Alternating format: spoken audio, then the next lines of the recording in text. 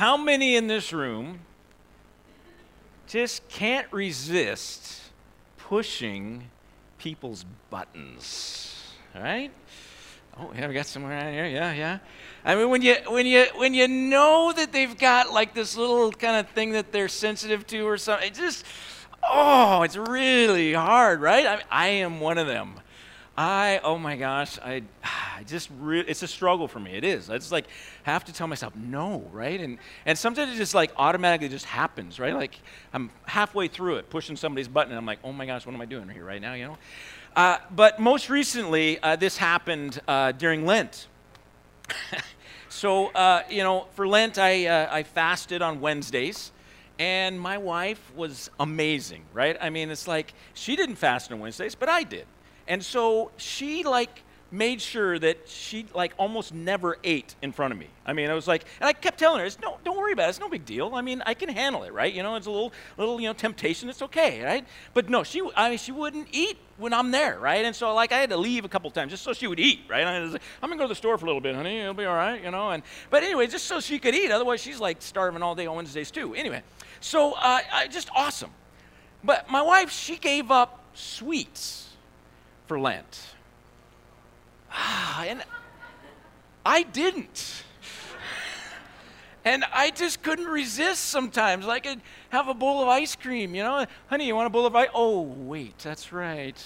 You're fasting from sweets. Oh, excuse me while I get some ice cream, right? And then sitting right next to her, right? You know, kind of slurping up the ice cream a little bit, right? So she can hear it, right? You know, oh my God, a bowl of chocolate, right? You know, we never have a bowl of chocolate at our house. Whole time through Lent, we had a bowl of chocolate. It was so good. Oh, I got to eat it all. Oh man, it was awesome. Anyway, but this is just me, right? This is this evil side of me, right? But we like to do that, right? Sometimes we just like to push people's buttons, right?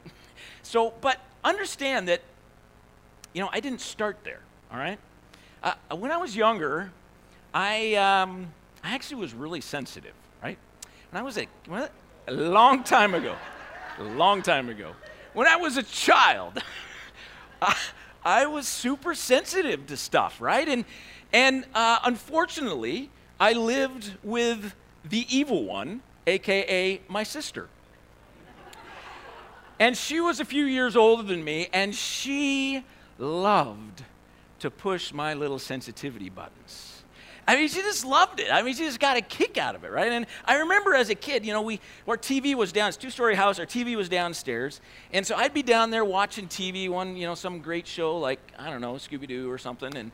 And my sister would come down the stairs, just totally unannounced. I'm just having a good time and watching my show for, a half hour, an hour, or whatever. And she comes down the stairs, walks over to the couch, grabs the remote, and changes the channel without saying anything to me. Just change the channel. And then, of course, it would elicit the response that she was hoping for, which was me screaming my head off, Angie, what are you doing? And I just would literally start screaming. Now, part of the reason that I would scream was because, my parents were upstairs, right? And I wanted to alert them that there was something going on down here that was evil, that the evil one had walked downstairs and there was chaos going on, right? Thinking that, my parents, they, good-hearted, loving people. I mean, they're my parents, right? That they would hear their son screaming and realize, oh my gosh, there's something horrible going on. I need to go check on my son before he dies. But no. They would literally, my mom would yell back at me, Sean! Shut up! What? I mean, what parent does that, right? I did it, yeah.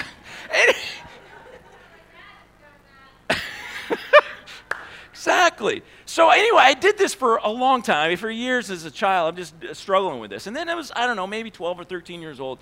My dad one day, after one of these, outbreaks and explosions of me screaming and my sister, the evil one, doing bad things, he sits me down on the couch one day and he says to me, and I don't know, maybe he had told me this a bunch of times, but for whatever reason, I remember this one time, because he sits me down on the couch. He says, son, do you realize that your sister is doing this on purpose? That she loves it when you scream and freak out. And I was like, for whatever reason, this time it finally like sunk in. And I remember myself going, oh, evil one, right?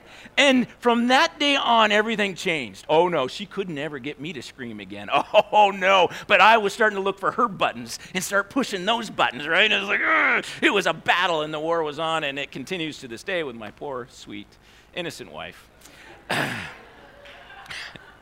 So maybe you can relate to that reality, you know, the tendency to push people's buttons. And I think that's kind of what's going on in Corinthians in chapter 8.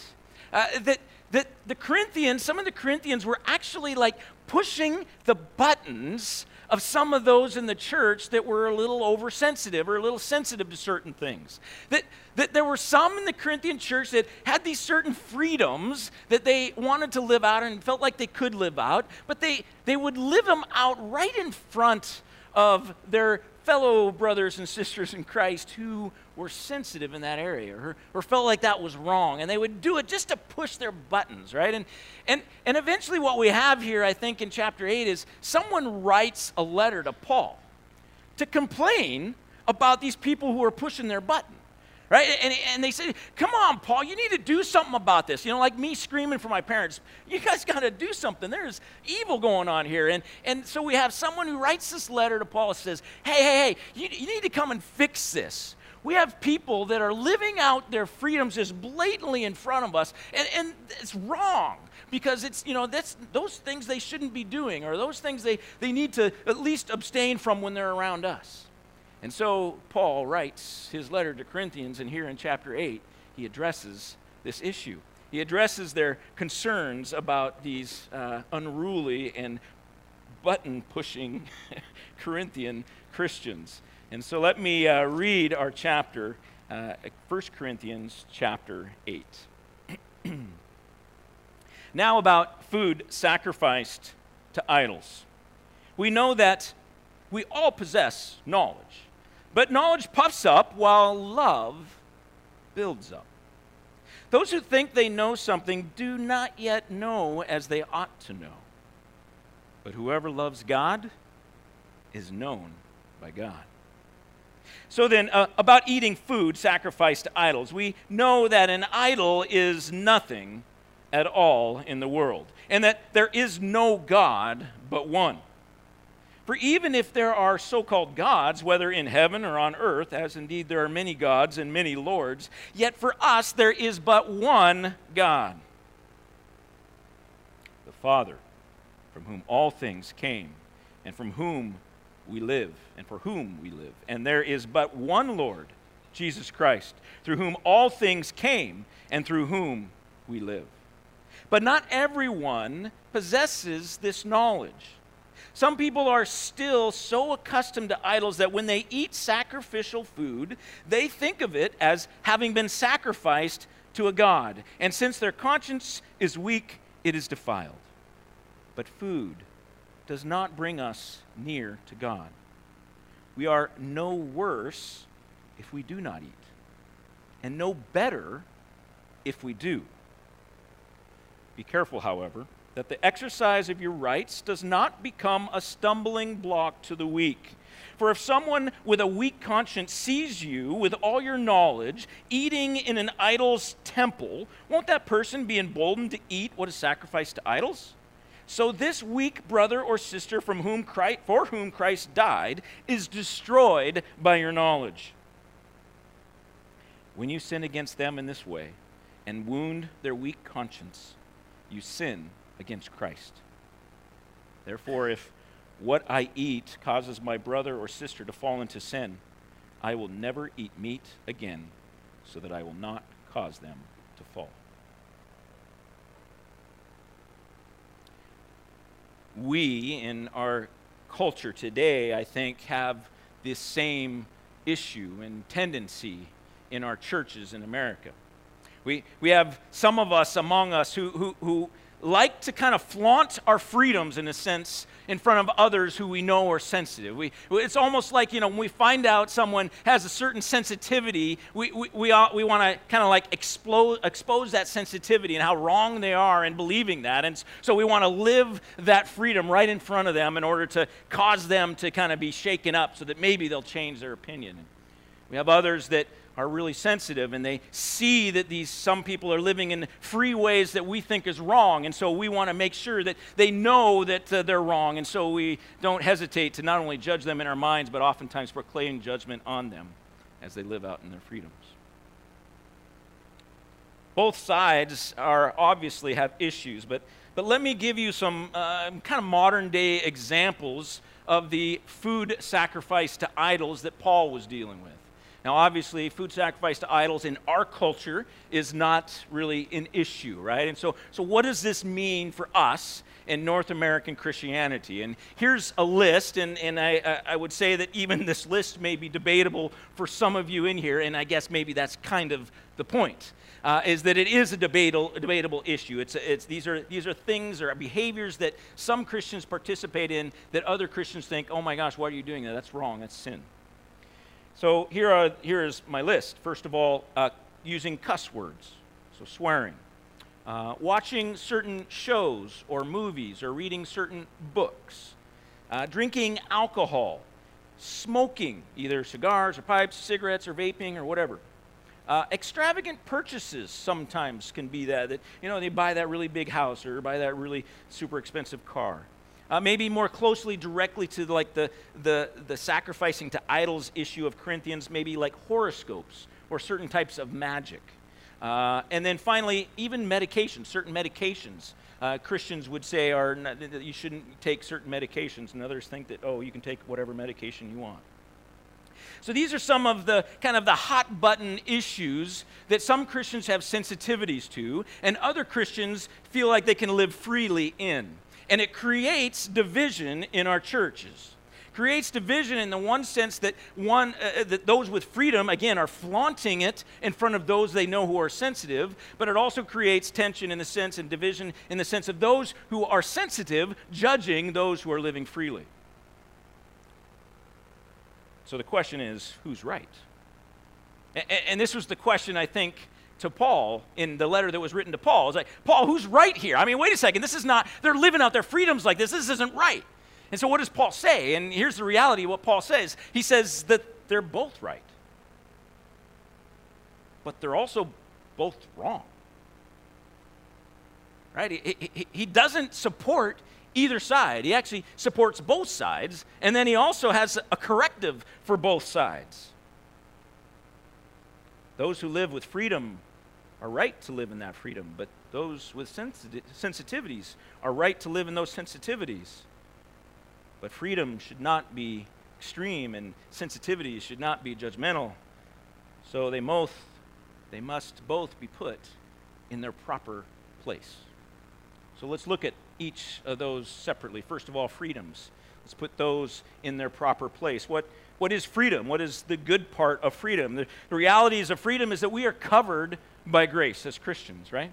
That when we become a Christian, right, we have this amazing grace that removes all sin from our lives and protects us from that and allows us to now live into that grace, that we are free from our bondage to sin. In essence, we've talked about this before. Before Christ, all we could do was sin. After Christ, right, after we've accepted him, all we can do in essence is righteousness. All that we do is righteous. Now, obviously, right, some of our behaviors are still sinful. We still sin. But in the eyes of God, because of Christ and because of the blood of Christ, because of grace, we are still received as perfect. And so there's a sense that we are free even when we sin. And these aren't sin issues that we're talking about per se. These are kind of gray issue behaviors that we're talking about. But even in our sin, we're righteous, right, because of Christ. So in these gray areas, there's freedom in that. Also, freedom comes from the fact that we're not bound by legalism. That we don't have to try to toe the line to certain legalistic behaviors, right? This is grace, right? The Old Testament was law, right? You had to live by the law. You had to fulfill the law. If you didn't fulfill the law, you break it at any point, then you're imperfect and you fail. The New Testament is you don't have to live by the law. Jesus lived by the law. He fulfilled the law. And so now we are in, right? It doesn't matter what our behavior is. So there's this sense that we shouldn't be living in legalism either. Galatians 5 is, and I'm going to read a couple verses from there in a minute, but that's kind of what Galatians 5 is all about. I mean, Paul is writing to the Galatian church who accepted Christ by grace. But then they fell back into a legalistic lifestyle. And he's like, well, what are you guys doing? Why are you living out this legalistic lifestyle? You were saved by grace. Now live in grace as well. Also, the reality in freedom is that when we understand the truth sets us free. When we understand what is true in this world, what is real, what is true reality, then it frees us to live without superstition. You know, so often in our lives, I think even as Christians, we have superstitions that we hung on to, or perspectives of God and of our lives that we've hung on to from as a child, that we continue to think we have to live out in order to appease God, in order to make God happy, right? And there's this reality that when we come to understand truth, it frees us. It frees us in understanding as what is real sin and what is not real sin. Galatians 5:1 says, "It is for freedom that Christ has set us free. Stand firm then. Do not let yourselves be burdened again by a yoke of slavery." So freedom is a good thing. Living in that freedom is a good thing. But what is freedom not? We need to look at the other side, because there's a point where that freedom starts to kind of fall into something that's not good anymore. First of all, freedom is not a license to indulgence. It's not a license for us to just live however we want to live. It's not a license for us to just kind of, pour ourselves into, whatever thing that we think we're free to do. Reality is when we come to Christ, our life should be different. There's certain things that we were doing before we became saved that we shouldn't do after we get saved. And I'm not even talking about black and white sin issues. I'm just talking about a way that we live, right? The way that we interact in this world. Some of these even gray area freedoms, like, you could look at cussing, right? I mean, maybe you were a big, into foul language before you came to Christ. And then after you got to Christ, should your language change? Boy, I think it should. It's not that you never cuss and never say a bad word, but boy, you should have a little bit different way of communicating with people. Right? I mean, it's this idea, right? But sometimes we just kind of cling on to that, right? It was like, there's no difference. I came to Christ, and because of grace, now I can just continue to live my life in grace and don't have to worry about it. But that's not what Scripture says, right? I mean, God is calling us into living self-controlled lives. God is calling us into to following the Spirit wherever He leads, to be holy and set apart in this world. Freedom is also not a right to be demanded. We often think just because we have this freedom to live this certain way, that it's something that, we have a right to. And that if anybody ever calls us out, oh, no, I can still do this. It doesn't say anything about it in Scripture, or it doesn't, whatever. Right? We can stand on that and demand that we get to live this way. Matter of fact, we get to live this way anywhere and everywhere. If they've got a problem with it, well, that's their problem. This is not what freedom is to be used for. You don't have a right to demand that. There are Christians around us with sensitivities that we need to be aware of. There are non-Christians around us with sensitivities that we need to be aware of. God calls us to have concern for everyone, not just ourselves, right? I mean, to look at the needs of other people, to consider their sensitivities. Freedom is also not a reason for pride. So often those who have these freedoms or have this perspective of freedom also have a perspective of intellectual elitism. Like, they are so far advanced because they have come to understand that they're free to do all of these things. And so they begin to condescend in their conversation with those who may be sensitive in these areas. Oh, it's so bad that maybe someday when you become really, a strong Christian and understand God's word, then you'll live like I do in this freedom. This is not a reason for pride because you feel like you have certain freedoms that others don't. It's actually God calls us to humility. We would recognize, again, the needs and the weaknesses of our brothers and sisters and be sensitive to those. Galatians 5:13 says, "For you were called to be free, but do not use your freedom to indulge the flesh. Rather, serve one another humbly in love." There's limits to that freedom that we should willingly give. We have freedoms, yes, but we need to be sensitive and pay attention to serve one another. How about sensitivities? Let's put sensitivities in their place. What is a sensitivity? A sensitivity basically can be a number of things. First of all, a temptation to overindulgence. Some of us, they call it, and I think in the psychological world, or psychology world, they call it addictive personality. Right? The idea that, some of us are just more addicted to certain or have a tendency to be addicted to things more than others, right? And so some of us, it's just a temptation to overindulgence. That's our sensitivity. That there are certain things, maybe it's alcohol, maybe it's smoking, maybe it's cussing, maybe it's, I don't know, maybe it's, TV, maybe it's a cell phone, whatever. We have this tendency to get addicted to things. And so we have to recognize those sensitivities. And that's a legitimate sensitivity that we as individuals need to be aware of. Another sensitivity could be simply a negative experience with a particular behavior. Maybe you grew up in a home of alcoholics, and so now you're really sensitive to alcohol. You just don't want to be around it. You don't want to see it. And so for you, it's just an area that really causes you fear because you've just seen the negative side of that for so many years of your life. Maybe it's another potential of sensitivity is just personal convictions, where, we just, the Lord leads us to a certain point and perspective on a particular freedom, saying either, yes, we shouldn't be a part of that, or yes, we should be. I mean, in my life, there are certain freedoms that I used to kind of live out in freely. And the Lord has eventually, at some point in my life, said, actually, no, I don't want you to do that anymore. I don't want you to exercise that freedom anymore. I want you to abstain. And there's other things that I used to abstain from all the time and just felt like I couldn't be a part of that. And then God has changed that perspective too, and now I can participate in that freedom, right? And so it's this idea that it's a personal conviction too. Sometimes, God will lead us. We each have this unique relationship with God. He knows exactly what we need and what we don't need, and He will lead us to that if we're sensitive to it. Romans chapter 14 talks a lot about this same, and this is Paul again, but he's talking about this same kind of idea of food sacrificed to idols and some other things. He's also talked about days of the week of worship and this kind of stuff in this chapter, but it speaks to this idea of sensitivity. It says here in Romans 14:14, "I am convinced, being fully persuaded in the Lord Jesus, that nothing is unclean in itself." This is Paul writing. "But," he goes on to say, "if anyone regards something as unclean, then for that person it is unclean." The idea here is that, that Paul was like saying, look, I don't think eating meat sacrificed to idols is anything. It doesn't matter.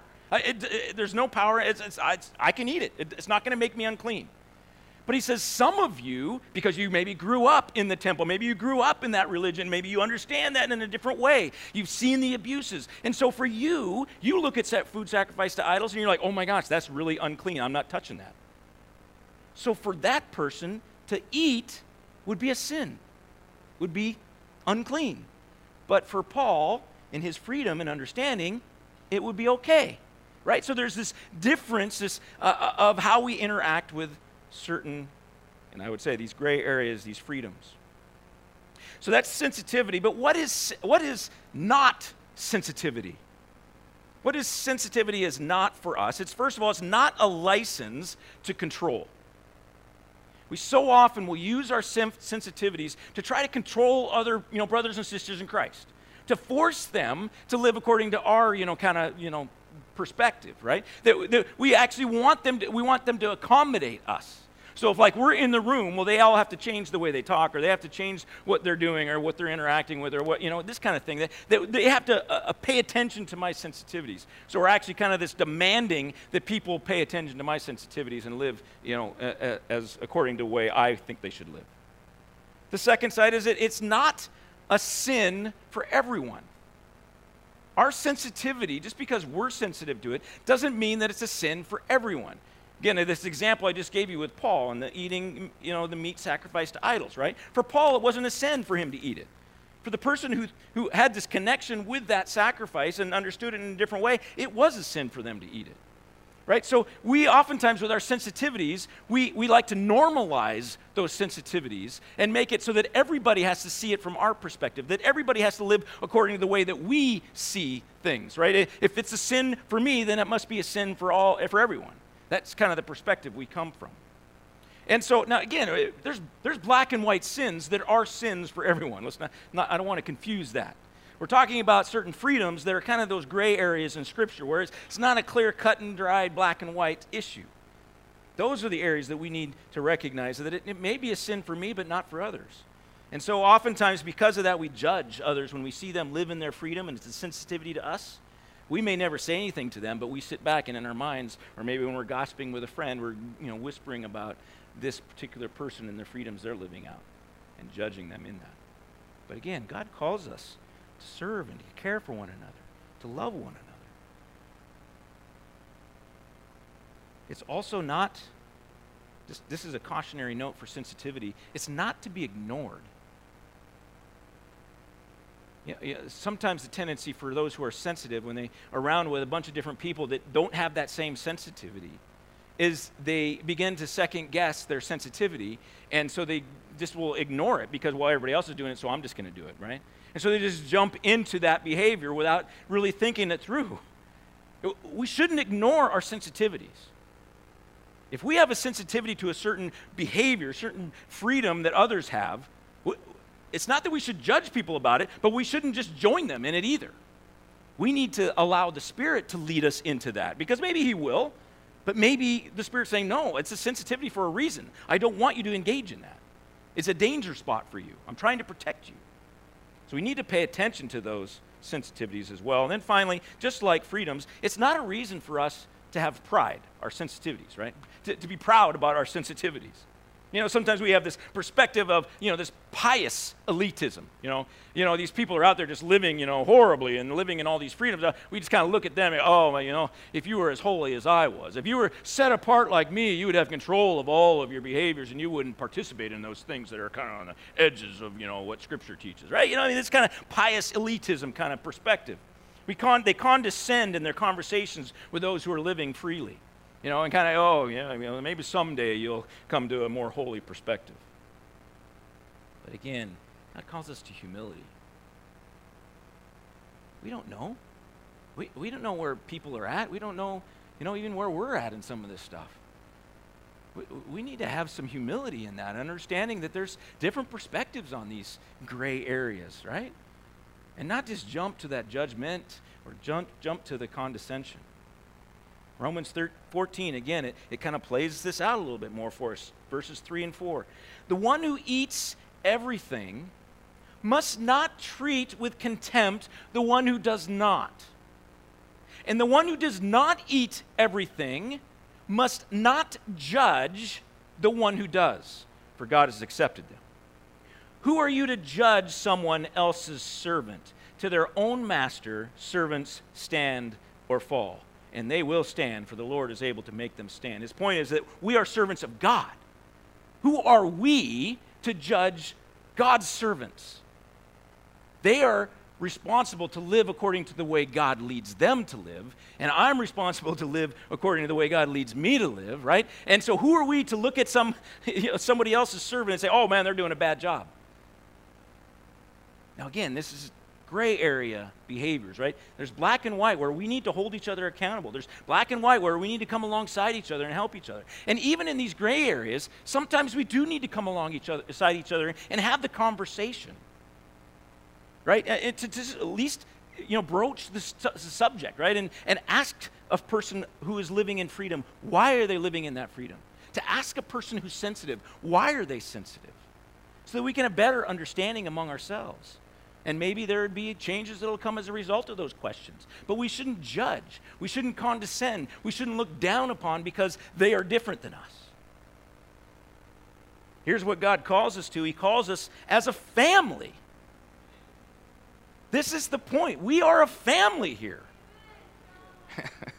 We are all in this together. We need each other. We can't just, tear each other down. We can't just point fingers and judge. We can't condescend. We can't just, throw people under the bus. We need to recognize that we need each other. We've all been adopted into the family of God. We need each other's support in order to mature, in order to become more holy, in order to live more rightly, in order to see more clearly what God is leading each of us individually to live, how to live, right? We're connected to one another. Because we're in a family, we're connected. We're one body, right? We're the body of Christ. When we begin to judge each other or begin to attack each other or put each other down for these freedoms or for these sensitivities, it's like a self-inflicted wound. It's like looking at our foot and going, oh man, there's a bunch of calluses on that. I'm just going to hack that thing right off. We don't need that foot, right? I mean, what are we doing, right? We are hurting ourselves. We're hurting our own body when we judge each other over these things. We are family. We share our strengths. We share our weaknesses. We rise and we fall together. See, we so often lose sight of this because we're in this individualistic culture that we think that we can just live our Christian life by ourselves and not worry about anybody else. But this is the reality. We are in the family of God. And the family of God is expressed only in local congregations like Trinity Alliance. We as a family, we rise and we fall together. If someone in our midst is falling, we need to be there to help them, to support them. If someone in our congregation is rising, then we need to be there to champion them and cheer them on. We rise and we fall together. We need to recognize the interconnectedness that we have and stop creating these self-inflicted wounds where we begin to judge each other and beat each other up over these areas of freedom that are gray areas in Scripture, that it's hard to understand what was really right or wrong here. But understand that we're all under grace.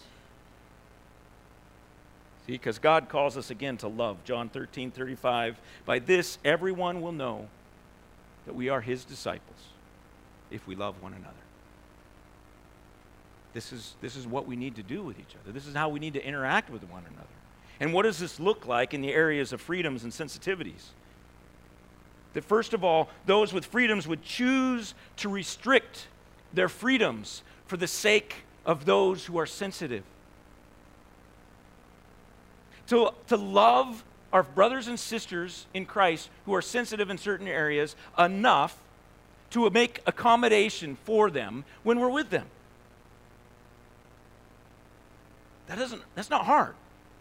I mean, I think we can do that. But it's just a matter of us choosing to restrict our freedoms out of love. Those of us who are sensitive to certain areas or certain behaviors, that we would choose to allow others freedom. That we would love them enough to give them grace. To be gracious. To think, does this say, I don't know. It seems like it would be a sin to me, but I don't know. Let me give them the benefit of the doubt. All right. Worship team, would you please come forward? I'm going to transition into communion, and as I do, just this whole message is about, it comes down to this family piece. That we're all together, right? We need to stop beating each other up, and this is Paul's point in chapter 8. He's like, look it, if you eat, great. If you don't eat, great. This isn't a big issue, right? You're not better Christian if you eat, and you're not a better Christian if you don't eat. This is a gray area. But you know what? Love each other. Stop tearing each other up. I want to read that again because let's go back to it. Sorry. I guess I shouldn't be sorry. I'm the pastor. I can do what I want. Freedoms, yeah.